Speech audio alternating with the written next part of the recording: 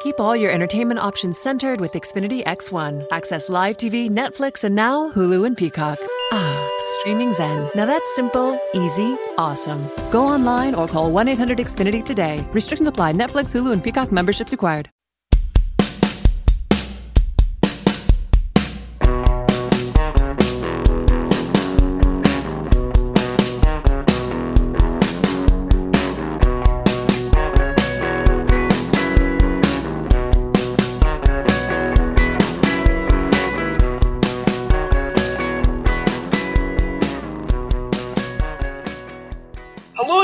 So What's the Problem?, in which you watch a movie from our youth and see just how problematic it very well may be by today's standards. I'm Jimmy.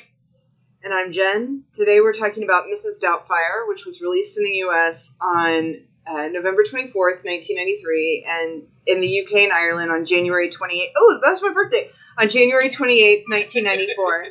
It was written by Randy Mayhem Singer and Lexi Dixon and directed by Chris Columbus, who I love. It stars Robin Williams, Sally Field, Pierce Brosnan, Lisa Jacob, Matthew Lawrence, and Mara Wilson. Yeah, can't forget the kids. This is the first movie that we've covered that is credited completely to two female writers. It's a So What's the Problem first. What's going to happen is this. Jen and I have thought of three problems this movie has, three each. They could be major problems or they could be silly, pointless ones. We will take turns and go through them one at a time, and neither knows what the other one has picked. At the end, we'll both have one positive thing to say about the movie each. So, Jen, do you have any history with Mrs Doubtfire? Yes, I do. It says here it came out in the US on November 24th, 1993. So I'm going to guess I probably saw it November 25th. Right. I know I saw it in theater. For some reason, this experience sticks in my head more than any other, or more than most, because I remember I really had to go to the bathroom. And I was you don't want to do that when you're watching a movie in the theater, because you don't want to miss anything. But yeah. I finally was like, I gotta go. So I run to the bathroom, come back. I'd only missed like a minute or something, but when I came in, the audience was laughing so hard and sounded so happy, and I was devastated that I had missed some joke that everyone was losing it over, and I didn't go to the bathroom at the movies again for like 15 years. Even if the film was crap? Yeah, I'm so afraid of missing something, because normally I wouldn't remember the theater experience for a movie that came out in 1993, but I felt devastated. I watched this so much as a kid. We had it on VHS right away. I watched it over and over and over again. I loved Robin Williams, like most kids in the early 90s. Yep. And I hadn't watched it probably since the 90s. Until, yesterday. And it was one of those things where, there was a lot I'd forgotten. But it starts, and, he's doing the voiceover for that cartoon, and I'm like, as he's saying it, I'm like, piss off, Lou, and I'm like, I knew the words. Even after over 20 years, I remember way too much about this movie. So, that's a long way of saying I have a lot of very distant experience with this movie. How about you? Well, I also have a cinema story related to this Really? movie. Well, kind of, yeah. I saw this in the cinema in 94. I don't know, it must have been about February-ish, with my mum.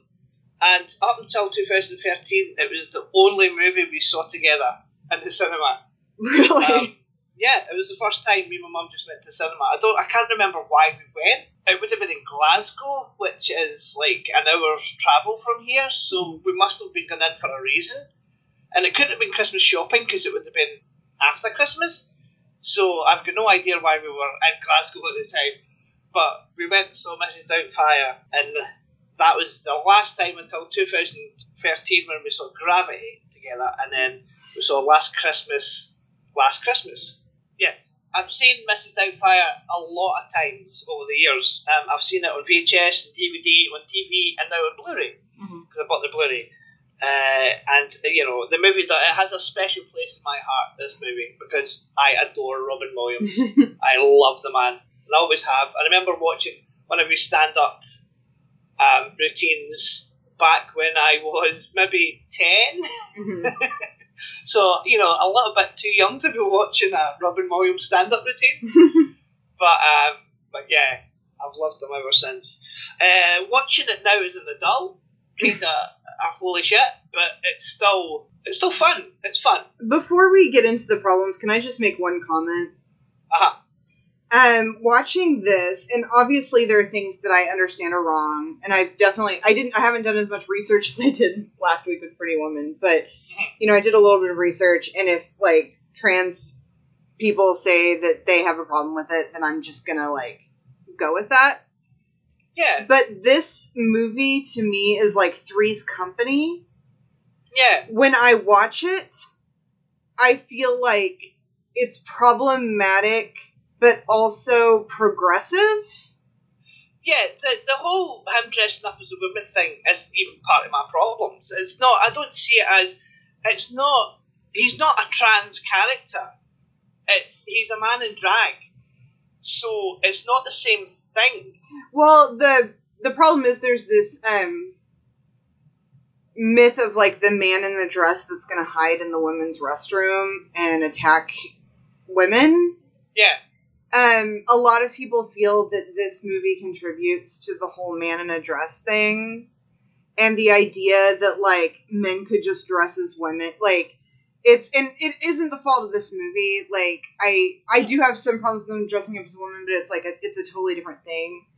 But I think this movie has pure intentions.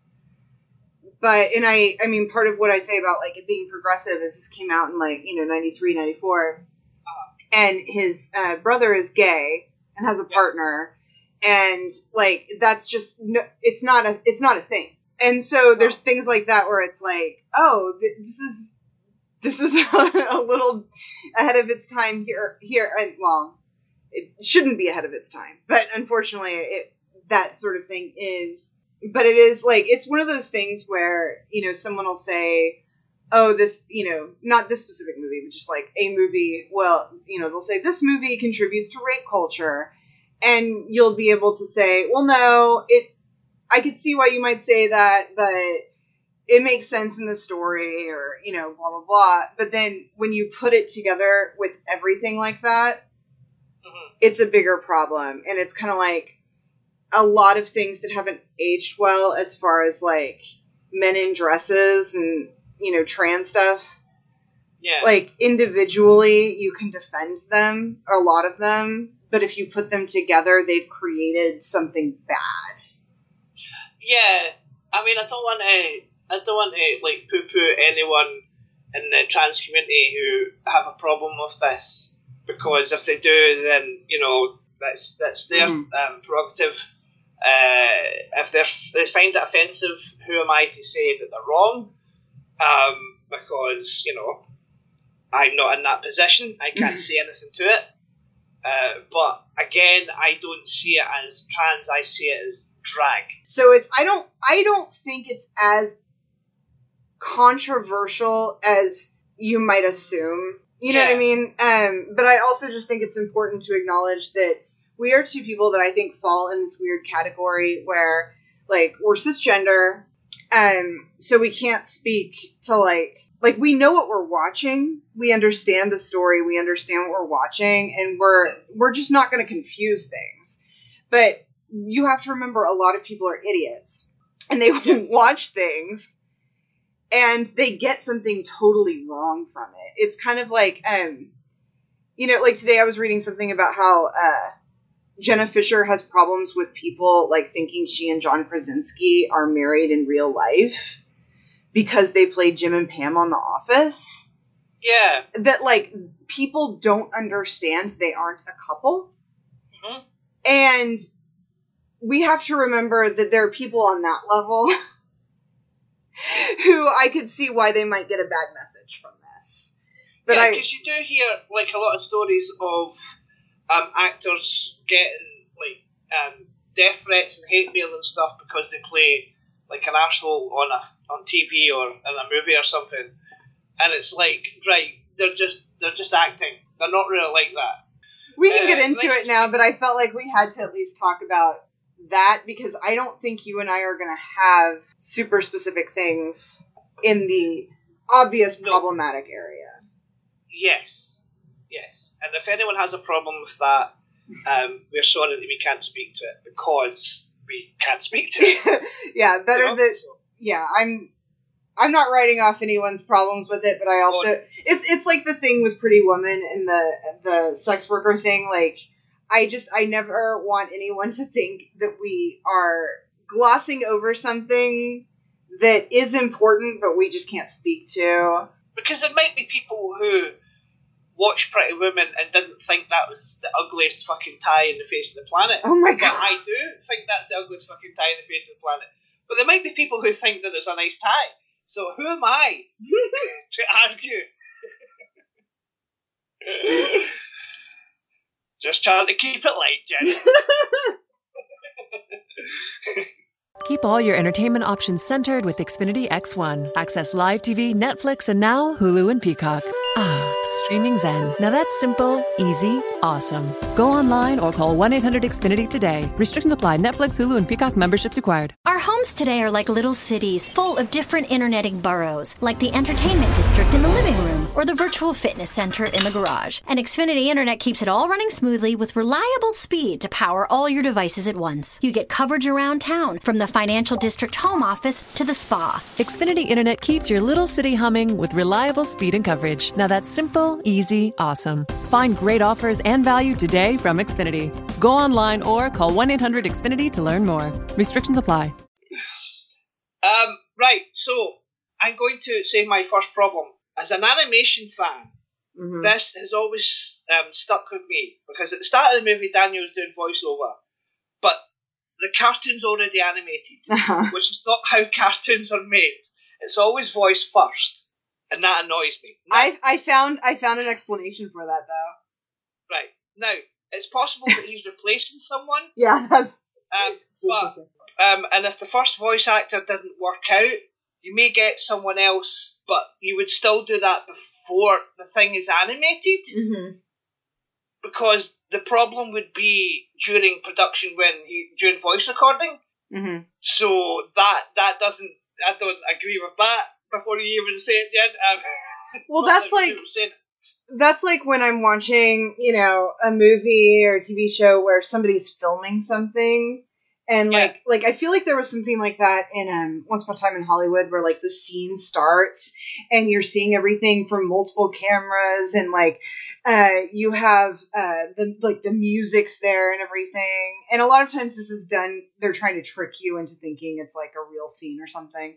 But I hate that because I'm like, no, that stuff's added later. And I know it's for the viewer, and I know that most people don't understand how movies and TV shows are made, but I can't do it. This animation thing, this has actually stuck with me since 1994. I noticed this when I watched it for the first time in the cinema, because I've been a lifelong fan of Hanna-Barbera cartoons, and Chuck Jones, who actually directed the animated segment in this movie, he's got a very distinctive style. You can tell it's Chuck Jones that drew those characters. So that's just something I've known all my life, basically. And it just annoyed me when it was like, he is doing this voiceover. And also, another thing that bothers me, and we're going to get into the character of Daniel, but the thing that bothers me is, he has a problem with that, and doing the voice, and with the animated bird smoking, but he doesn't voice it. I mean, I know it's for the benefit of us, but he doesn't voice his concerns until he's actually doing, the acting part. Mm-hmm. Yeah. I mean, did he not read the script? I hadn't thought of that, but maybe he just, snapped. Yeah, I think maybe Daniel's just an arsehole and he just wanted to cause trouble. But, hey... I do think it's shitty of him to walk out, although it seems like Miranda probably makes enough money that he can just walk off jobs. I like that he's being like, don't put smoking in cartoons. That's good. He's at least, I thought I remembered him, because it had been so long, I remembered him quitting just because he's an asshole. Yeah. But like, he was standing up for something, at least. So that's good. I agree with that, 100%. But he should have done this before. That's true. He should have said this before. So. Yeah, I don't disagree. Yeah, but it's got a great animated segment at the beginning of the movie, so I'm not going to complain. It's fine. Chuck Jones rules, so it's fine. So what's your first problem? My first problem is, okay, so when I sat down to watch this, and I'm an adult now, I was like, I bet I will relate to Miranda a lot more. I bet I will think that she is a victim, which she is, but I just thought I would side with her a lot more with, like, the irresponsible ex-husband. But I also didn't remember that they decide to get divorced at the beginning of the movie. For some reason, I had it in my head they were already divorced. And so it was really weird thinking, oh, he, like, lives there, and he's married to her, and he's throwing this ridiculous party. Yes. So, but Miranda, I mean, she sees, like, I understand that she feels he makes her the bad guy, which I get. Yes. And I get that she thinks he's irresponsible with the kids, but he also clearly really loves these kids. Yeah. And I don't like that, it seems to be his first visitation. Like, she has dropped the kids off an hour late and has shown up an hour early to pick them up. And he gets them one day a week. He doesn't even get them all night. Mm-hmm. And it fucking pisses me off. No, I get that, but we don't know what their relationship was like. Just rewatching this film, Jen, I fucking hated Daniel. I really don't like him. But I do agree with your point that, she should at least give him his time with the kids. Because she's good with the kids. Yeah, I understand. I agree with you there. So. I get why she might, like, loathe him, right? Somebody, I had posted that I was watching this on Facebook, and someone said a problem they had with it is that Sally Field and Robin Williams don't have chemistry. But they're not supposed to, they're divorced. Well, and that's the thing. And by the way, shout out to Chris Columbus for casting a woman who is older than the man instead of, like, 20 years younger. Yeah. Which is pretty standard. But, like, she says they've been trying to make it work for 14 years. Like, they clearly aren't in love anymore. And who knows how long it's been since they were in love. And so it does, like, she's probably at the point where she's just been barely tolerating him. And so I get it, but it's also, like, she sees him fight for custody of the kids, and he's given just hours a week. Don't do that late and early shit. That it really pisses me off. And part of that is that I've known people who, and it goes both ways, like, this, the genders are swapped sometimes, but that, like, women will badmouth the father to the kids. And I'm not talking about the fathers who, like, never show up or rarely show up. I'm talking about, like, the ones who they pay their child support, they get their they, like, are good with their times. Yeah. And they just, like, they'll try to screw them over, and they badmouth them to the kids, and people of all genders do the badmouthing to the kids. And I just feel like this isn't about you. This is about the kids. Mm-hmm. And you should let them have their time with the parent. Like, as long as their lives aren't in danger, as long as the parent isn't, like, a drug addict or something, like, it's unfair to the kids. And I feel so bad for Lydia in this movie because she seems like the biggest adult. Anyway, that's my second problem, is just Miranda is being completely unfair to him. Well, it's your first problem. For some reason, I was looking at the number 2. Right. Okay, I don't know how this is going to go, Jen. Mm-hmm. I don't know how my second problem is going to go with you. But I think Daniel Hillard is a terrible human being. He is. Right. Okay, so this is my thing about life. That, like, you can hear about someone cheating on their spouse. And you can think, what a horrible person. Anyone who would do that is terrible. And then maybe somebody a friend comes to you and you've witnessed their marriage and know it's horrible. And they're like, like they're telling you about it and it becomes clear they cheated because they were too chicken to end the relationship and they thought that that's what would help. And like, even though that's a bad method, you're like, I know this person well. I see what they were doing. Yeah. So you maybe sympathize with them more than you would anyone else in that situation, right? Because you know the details, you know the intentions. And that's the thing about this movie is as I'm watching it, I'm like, well, there's a guy who doesn't get the time with his kids. He sees this opportunity, which like he needs income too. Yeah. And he happened, he probably wouldn't have come up with this idea if he didn't have the resources to like dress up as a woman convincingly. Like, I get it. This guy, like, it's sweet, right? But it's not. No, but like, there's a way you can look at it, and you see how he got to this place, right? Like, you see that his intentions seem pure. But then there's the thing of like, women are killed all the time by exes. Women are stalked all the time, and this guy's like coming into her house and pretending to be someone else. Yeah. And like giving her relationship advice and basically telling her she shouldn't wear a dress because it makes her look like a hoe. Yep. He is fucked up.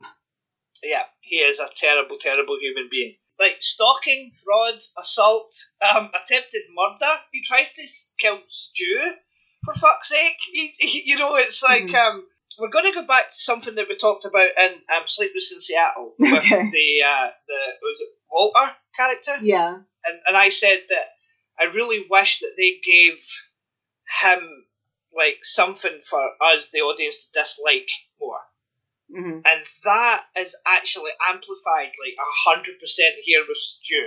Because Stu is played by 1990s Pierce Brosnan, who is a suave motherfucker, right? And he loves the kids as well. He's really good with the kids. And at no point does he try to like send the kids off to boarding school or anything. Well, yeah. Oh my god.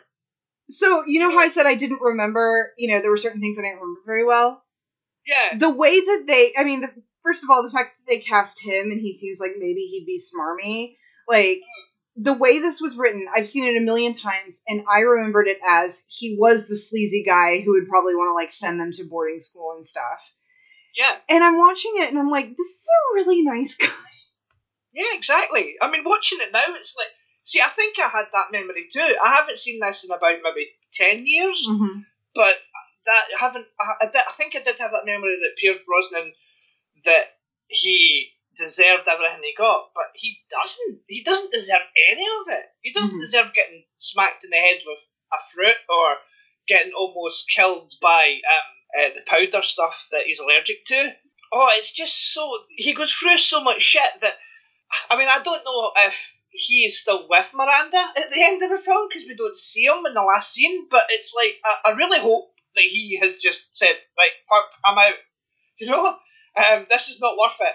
Seriously, I'm sorry, but this is not worth it.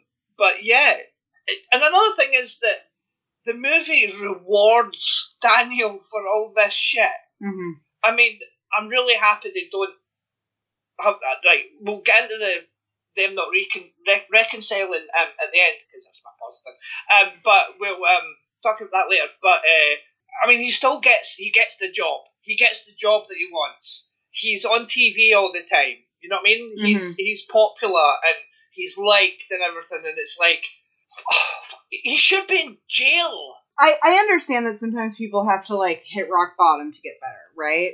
Like I understand. Like at first I was complaining to Dylan about how this guy has to like basically become Mrs. Doubtfire to improve himself. But it really I understand it's the divorce that makes him realize he has to improve things. I get that. I don't fault someone necessarily for that. But it's also really frustrating to think that that's what has to happen to change. Yeah. I know that that's realistic, but it sucks. Yeah, but does he actually really change? We don't really see him change. We just see... I mean, we'll get into the last scene later because I want to talk about that, but we don't really know if he's changed or not, really, is my thing. Maybe it has. That's fine, but I don't think we see it enough. Well, he cooks and cleans. That's true. He does. He does change in that respect, yeah, because he keeps his place tidy for the kids coming. That is right, yeah. He manages to get himself, like, I mean, first of all, his pride isn't so ridiculous that he doesn't take a job, so that he can, get closer to spending the time with his kids. Mm. Like, even though that job is just, like, shipping film canisters, like, he sticks with the job, and he manages to end up turning that into more of a dream job. Like, I think that he has grown up a lot by the end, but the way in which he went to do it. Have you seen that recut trailer on YouTube? Yeah, I have. Yeah, but it's just like Sleepless in Seattle. Mm-hmm. It's recut to look like a horror movie. Well, and those trailers, like, not necessarily the ones where, like, The Shining is like a fun comedy or whatever, but the ones like Sleepless in Seattle and Mrs. Doubtfire are the ones that really showed me how terrible these main characters are. It had never occurred to me before, because we just kind of watch movies and accept the premise. See, I don't think ones like the Shining one that you mentioned, I don't think that works. Yeah, it doesn't. It specifically has to be turning something into, like, a horror or a thriller. Yeah, because all they do with that is just put jaunty music over it, and that doesn't work. Yeah, no, I don't disagree with you that Daniel is awful. And I like to think that she stayed with Stu. Yeah. And that Stu was just a really great stepdad who was, like, maybe even really nice to Daniel. And it drove Daniel crazy. Yeah, because we never saw Daniel and Stu interact, really. Mm-hmm. So, yeah. But I bet you that Stu's probably really good with Daniel. Because I just imagine that he is dating a woman who has 3 kids, and 2 of them are teenagers. Do you know what I mean? Yeah. That can't be easy for someone to do that. So he clearly is a good enough guy, to be like, hey, I like this woman, I like her kids, I'm not, going to ship them off to boarding school. Well, and it's not just that he likes her and he likes the kids. That guy's like, I thought you hated kids. Like, I thought you wouldn't want to date someone with kids. And he's basically just like, not only was I never going to have kids, but, like, I love these kids. Like, it's not just that he takes to them a little, but that he was someone that never, thought he would. That's a big turnaround. And, justice for Stu. Yeah, so what's your second problem?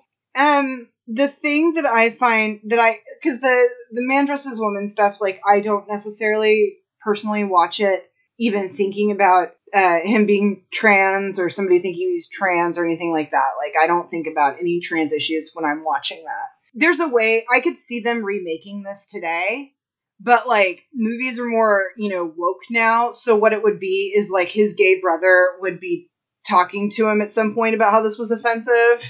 And, like, the kids would be like, oh, she's trans.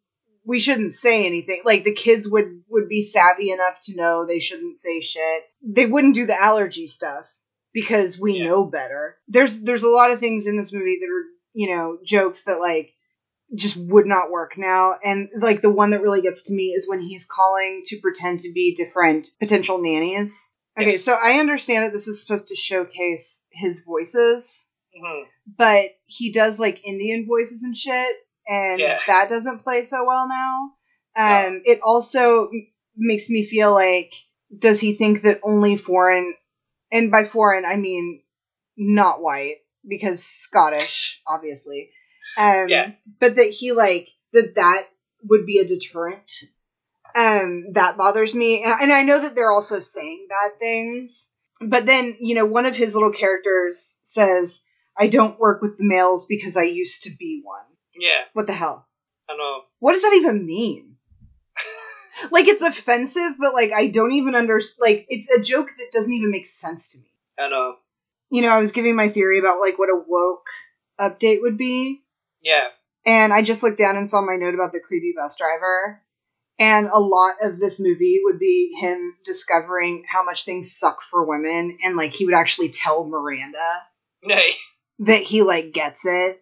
That would be interesting because he deals with, like, female bullshit a little. Yeah. But I would like to watch that arc.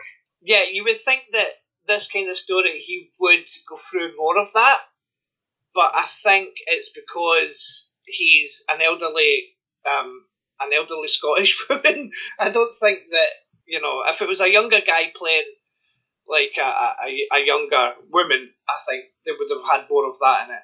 But it is good that they did put some of it in. Yeah. What's your third problem? Right. The movie has the most egregious, on-the-nose use of a rock song ever in the history of movies. And that is, and this is before Suicide Squad, which that's all that movie is. I still haven't seen it. Yeah, it's not great. But Dude Looks Like a Lady by Aerosmith. Mm-hmm. Just the montage of that is very on the nose, and I do like that song because I do like Aerosmith. But yeah, that was just that. Watching this time around, it was cringe-worthy for me. It's like, Dude Looks Like a Lady, really? You're putting that in there. I've always had a problem with that, but I've just never liked that song. So I don't remember. I feel like I've just always hated that. Yeah, because the one thing I remember about it is whenever I hear the song, say, like if it's playing on an 80s radio station or something, whenever I hear the song, and when Steven Tyler does the and Mrs Doubtfire gives the finger, mm-hmm. I always do that.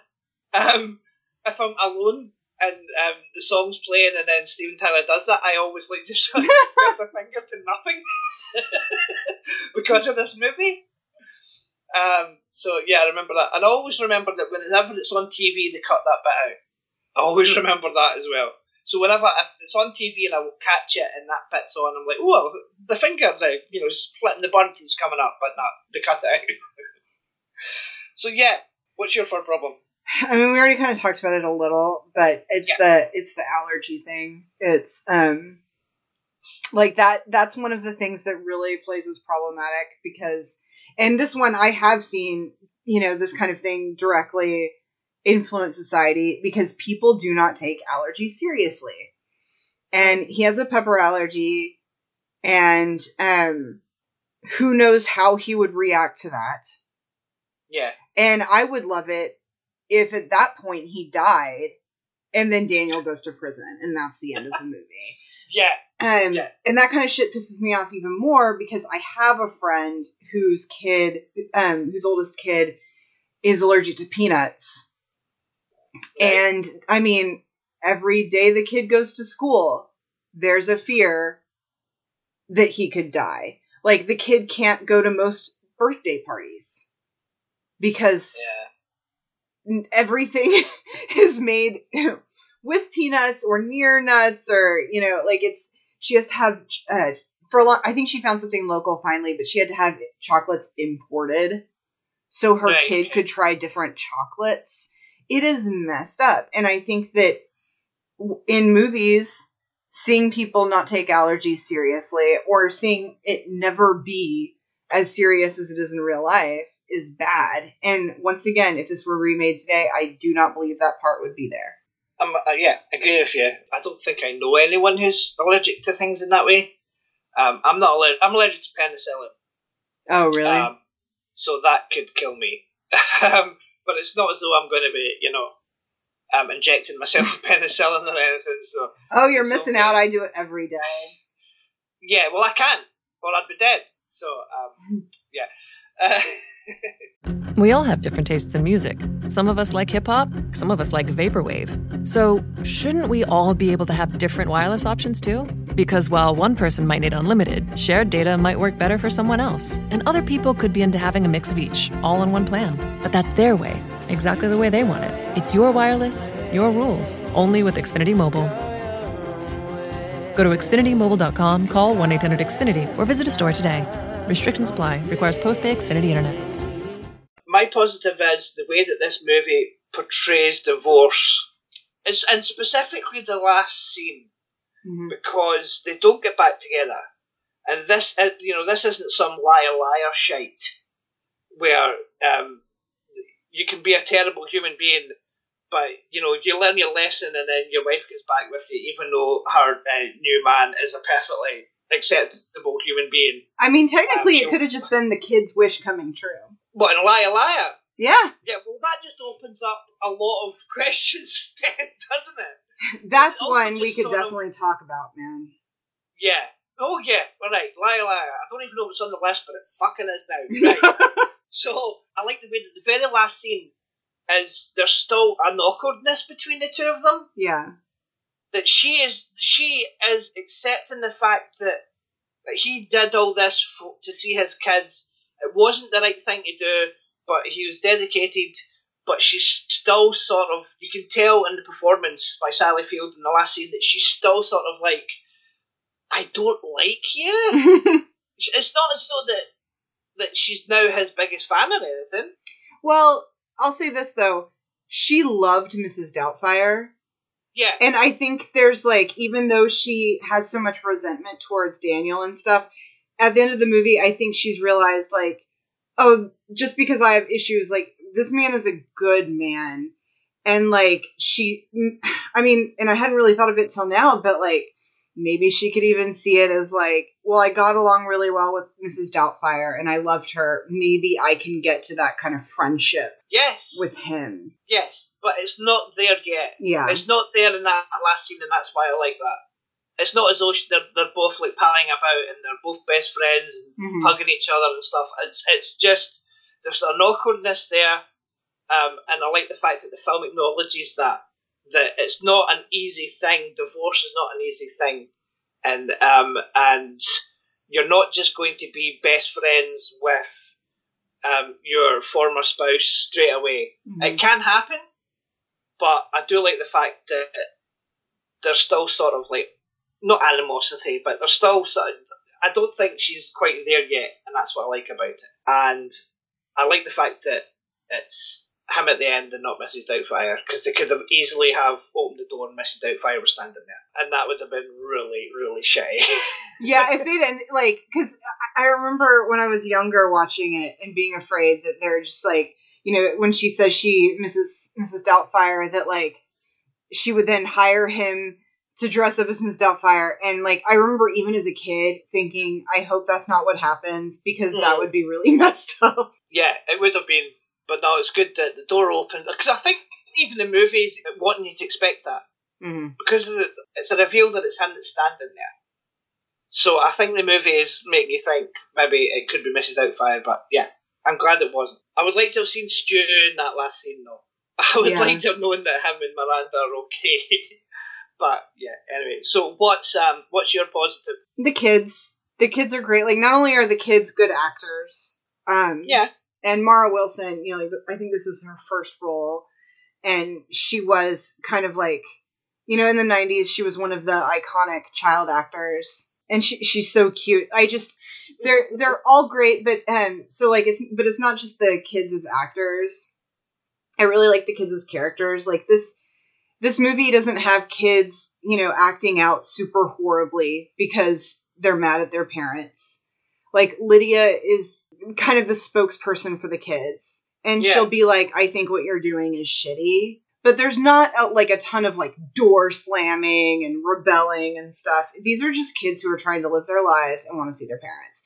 And it's different from how you might see kids in a movie like this. I think most people would have done stuff like that. But they're like coming home from school and watching Dick Van Dyke Show together, right? Yeah. Like, which, that was a classic episode they were watching, and R.I.P. Carl Reiner. But, like, these kids get along. Like, these siblings, they're like friends. They're hanging out together. They're not complaining that much, considering what they're dealing with. And, like, Lydia, she's rude to Mrs. Doubtfire, but then she realizes her mistake and, like, goes out of her way to apologize. Like, I just love that these kids are they're mature, and they don't go into any, like, cartoonish shit about, like, bratty kids. Yeah, the movie could easily have done a stupid thing where, like, the youngest child runs away or some shit, or the oldest child, the oldest girl runs away or some nonsense. They could have done something like that. But I'm glad that they kept the kids grounded. Because this movie I don't think of it as a movie about a man dressed as a woman. I think about it as being about a really shitty divorce. Mm-hmm. It's actually a really serious and depressing movie. Yeah. Like, there's a way to make this movie where you don't have Robin Williams, and it's just a little darker. I don't know how to feel about it now, though. It was a film I liked when I was younger. I wouldn't say a child because I was a teenager, but it was a film I really liked back then. But now, as I've got older and I understand things a little bit better, I do think that Daniel is just an awful, awful human being. Mm-hmm. But hey-ho, that is life. So, do you have anything else to add, or will we wrap up? Oh, just that I don't know if this would matter to anyone, but I went to the trouble of looking it up, so I'm going to say it. Mm-hmm. So she's paying the nanny or the housekeeper $300 a week, which, like, considering it seems like she doesn't, I don't know how many hours she has Mrs. Doubtfire working, but Daniel's able to go to another job, so it's definitely not a full-time job. Yeah. But he hears $300 a week, and he's like, he reacts like that's a lot of money, right? Mm-hmm. And I know it's definitely more expensive to live in San Francisco right now than it was then. But that converts to $535.22. Doesn't seem like great pay. Yeah, but that you've just reminded me of something though. He is letting his ex-wife pay him to look after his kids. Something you said earlier on about him, he could probably just like quit jobs willy-nilly because she has a good job, Mm-hmm. right? Right. It seems to me that that's something that he probably did a lot. Yeah. He was very irresponsible. But and now he's taking $300 off his, $300 off his wife to look after his kids because of this scam that he's running. But in all fairness, before he ran a scam, he was like, let me take them. No, I understand that. But Mrs. Doubtfire should have been thinking the same though. If you wanted to go the whole thing, Mrs. Doubtfire should have said, 200 or 100, make it less money. Instead, it becomes about the money. It's a certain degree. It just seems a bit strange. But also, wouldn't you be kind of suspicious of someone who was like, I'm not going to take that much money?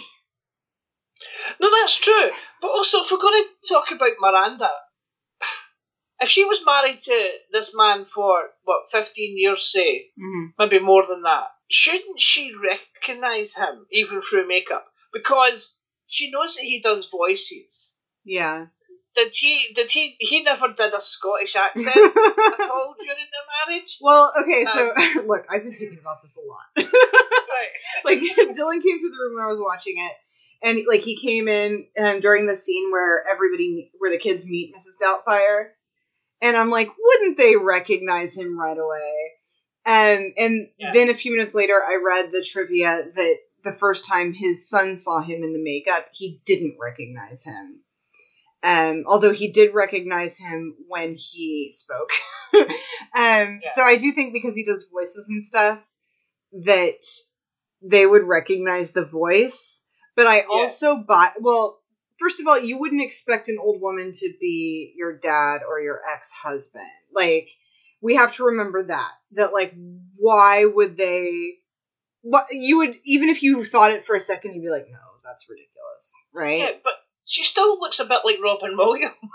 She still looks like, round the eyes especially. She's still got Robin Williams' eyes. I guess after still know. I don't know, after I heard the thing about his son, and, like, kids are super observant. So, like, a little kid, like, my kid would be more likely to notice it than I would. Right. That made me buy it a little more. Although it is, I mean, you shouldn't have to have outside information to buy something in a movie. But true. I do buy it a little more. But yeah, with the voices. Although, he may be so annoying with doing different voices that maybe they just tuned him out years ago. Yeah. But I think the little girl should have been the one most likely to notice, and she didn't. Yeah. But again, would that have been a trope? Does this film actually, subvert that? That it's not the little girl that discovers it first, and the way that it's discovered is because she's standing up peeing. It's like... Yeah. So, anyway, there's some good stuff in this film. There's some bad stuff in this film. I don't know. I don't know how I feel about it still these days. It still made me laugh a couple of times. So there you go. It made me cry. It made me laugh and it made me cry. I cried at the end during that final monologue. Yeah. But that's partially that. We didn't mention it's got Howard Shore score. Mm-hmm. And it's very good. And it's the kind of score that's good at emotionally manipulating me. That speech at the end is lovely, though. It is. That monologue when he's talking to the little girl. But when I think about it, I'm hearing the music in my head. Yeah, like, okay. I know that it's like, a lot of it is the monologue and the fact that he's delivering it as Mrs. Doubtfire and we're not hearing him as Daniel, right? Like, he's got a very, I know you don't love the accent, but it's a very soothing voice to me. Yeah. And that combined with the score, I was a wreck. No, I mean, the accent's fine. It's all right. It's exaggerated. It's just, I don't know. Americans wouldn't know, so. Yeah, exactly. I'm actually trying to think what the best Scottish, like someone doing a Scottish accent, what the best one is, and I can't really think. Oh, Johnny Lee Miller in Trainspotting is the best, because I thought he was Scottish for years and he's English. So there you go. If anyone's ever seen Trainspotting. Right, so that's all we have time for. If you'd like to send us a message, contact shiftybench.co.uk. Send us any suggestions if there's any films from the 80s or 90s that you think that may have problematic elements in it. Obviously, we have to have seen it when we were children, otherwise that's sort of not the point of the podcast.